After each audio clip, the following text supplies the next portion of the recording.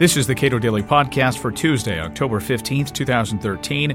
I'm Caleb Brown. When NSA officials speak about the relevance of data to an investigation, they don't mean it the way the police or the FBI would mean it, and that's a problem for your rights. Julian Sanchez, a research fellow at the Cato Institute, comments on the NSA's continued wordplay. Traditionally, there's a reasonably broad but not unlimited authority in ordinary criminal investigations to subpoena records that are relevant to whatever the government is looking into. And that's understood somewhat broadly, but not in an unlimited way. It's understood to mean records that have something to do with the specific investigation. It's not understood to mean we want to get all the records that are out there and then sift through them to see if we can find something suspicious in them. That is the definition of a fishing expedition.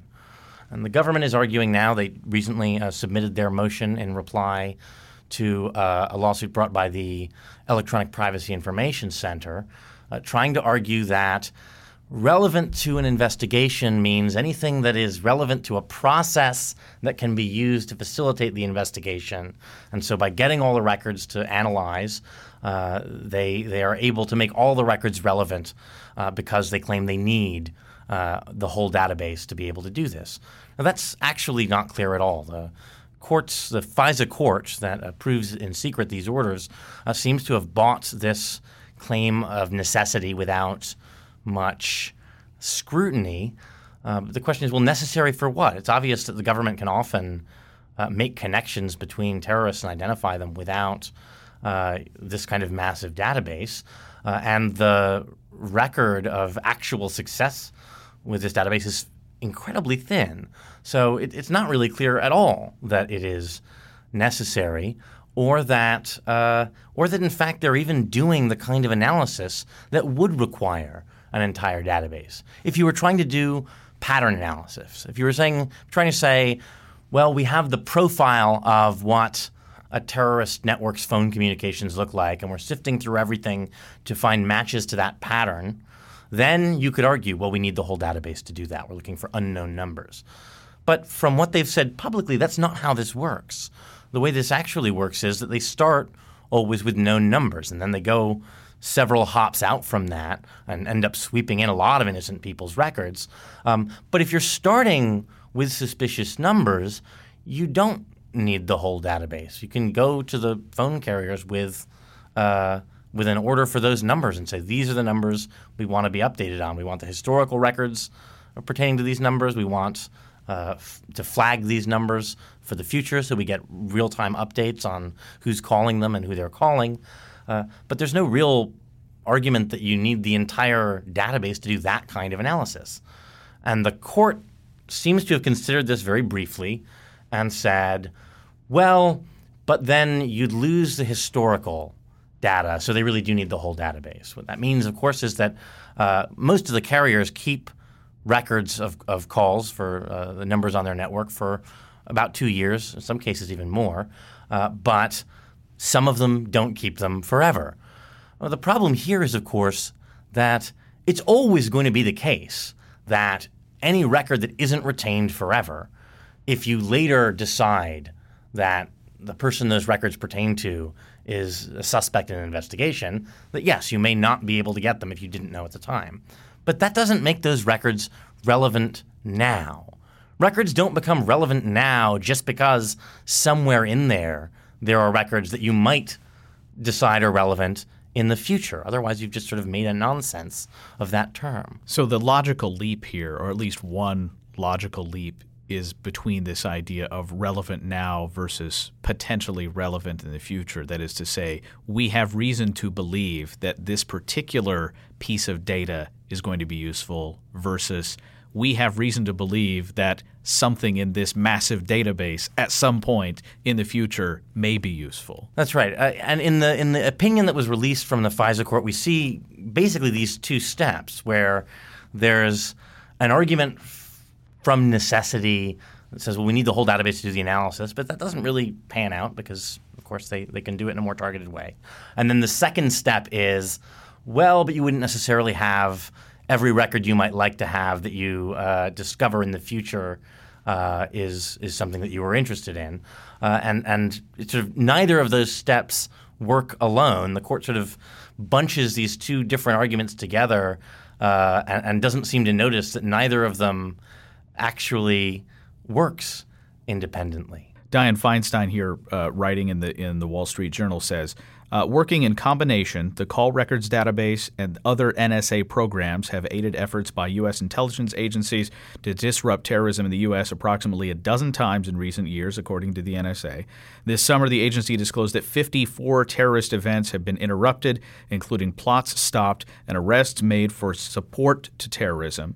13 events were in the U.S. homeland and 9 involved U.S. persons or facilities overseas. 25 were in Europe, 5 in Africa, and 11 in Asia. It's amazing to me that this argument is still being made, because it absolutely was exploded at a recent hearing when Senator Patrick Leahy really pressed the intelligence community on this and said, well, so you said 54 terror plots, but how many of those have to do with the call records program? And I said, well, actually, it was only about a dozen that had anything to do with the call records program. So you say the call records program plus others disrupted 54 terror events. It's like saying birthday clowns and other programs disrupted 54 events. Most of these were other programs. And so you've got a dozen where the call records program had any relevance at all.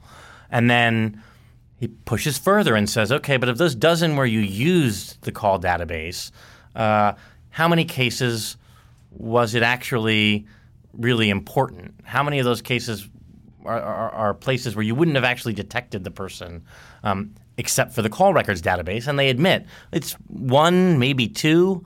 And of course, you don't know what they would have detected otherwise if they'd had to use other methods. And one of the problem here is that when you give the government incredibly broad surveillance authority, you don't find out what would have been possible if they'd had to work a little bit harder.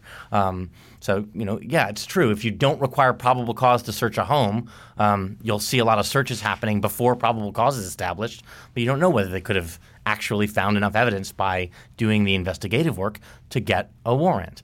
And the one case that we do know about where they say, well, we don't think we would have found this person but for the call database, wasn't actually a plot. In fact, a lot of these cases, once you scratch the surface, turn out not to be plots. It was someone donating money to al-Shabaab, the Somalian terror group, and absolutely find those people, prosecute them.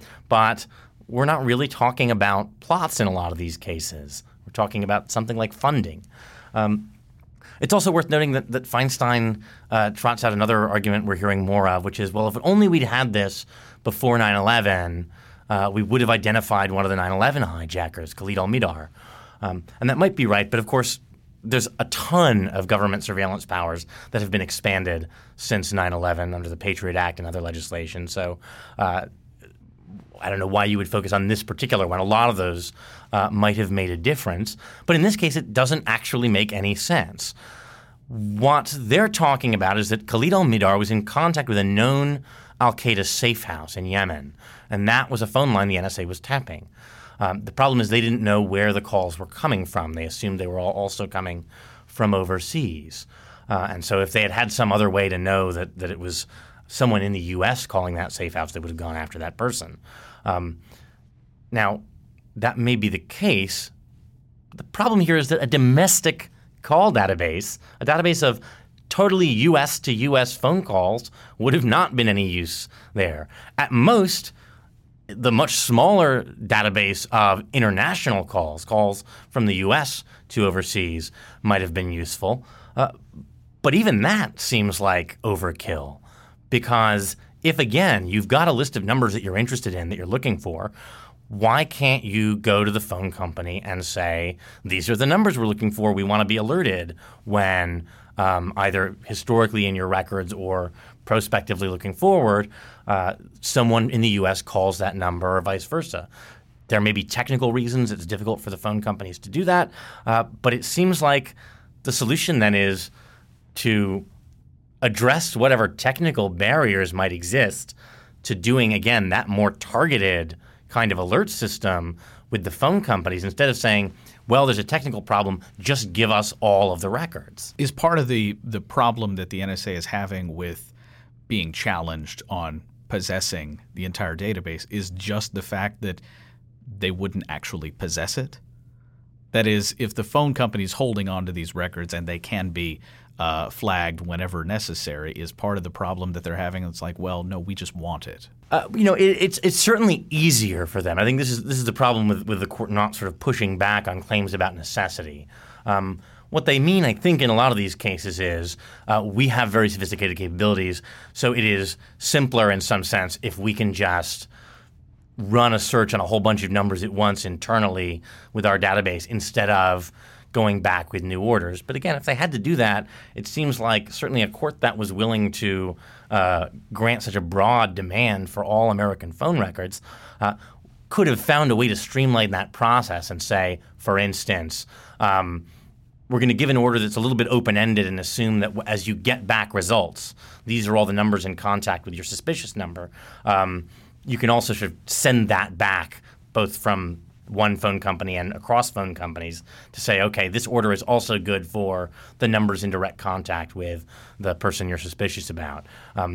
There are ways to do this without having to necessarily go and have a new hearing every single time if you know you're going to want to do chaining across a couple of hops. And many of those authorities already exist, don't they? Absolutely. I mean, these are not authorities that criminal investigators have proven to need in their efforts to track down sophisticated domestic criminals. Now, there are reasons when you're talking about terror groups that may be dealing internationally, although the same is true of narcotics rings, while you may need slightly more powerful tools.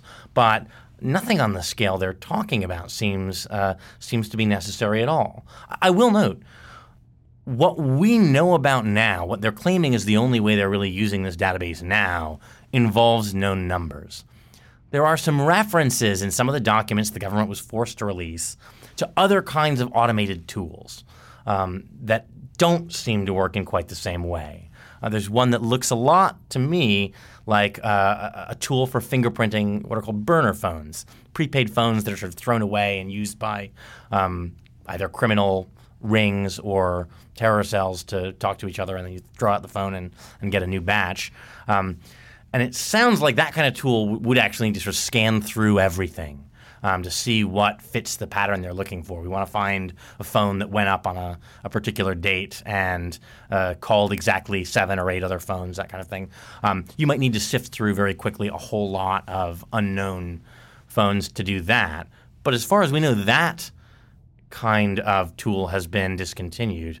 We also know actually because Ron Wyden said so right here at Cato at a recent conference we did was, this is exactly what they were saying about a bulk email metadata program that ran from, until 2011, and where they were collecting all the sort of email headers from international communications of basically all Americans again. And exactly the same thing happened there. In that case, the NSA swore again and again this was absolutely essential, necessary. That was the argument the court apparently bought. And finally, under pressure from some skeptical senators on the Intelligence Committee, they kind of had to admit that they weren't really getting anything useful from this. They couldn't get in a bunch of other ways, and so they had to abandon it. And so then the question is, well, if they keep saying it's necessary, as they have for a lot of programs created in the name of the war on terror, and then when you scratch the surface, it turns out, they're not that useful after all, maybe it's time to stop granting them these incredible powers, just taking their word for it that they need them. Julian Sanchez is a research fellow at the Cato Institute. You can read more of his work at cato.org.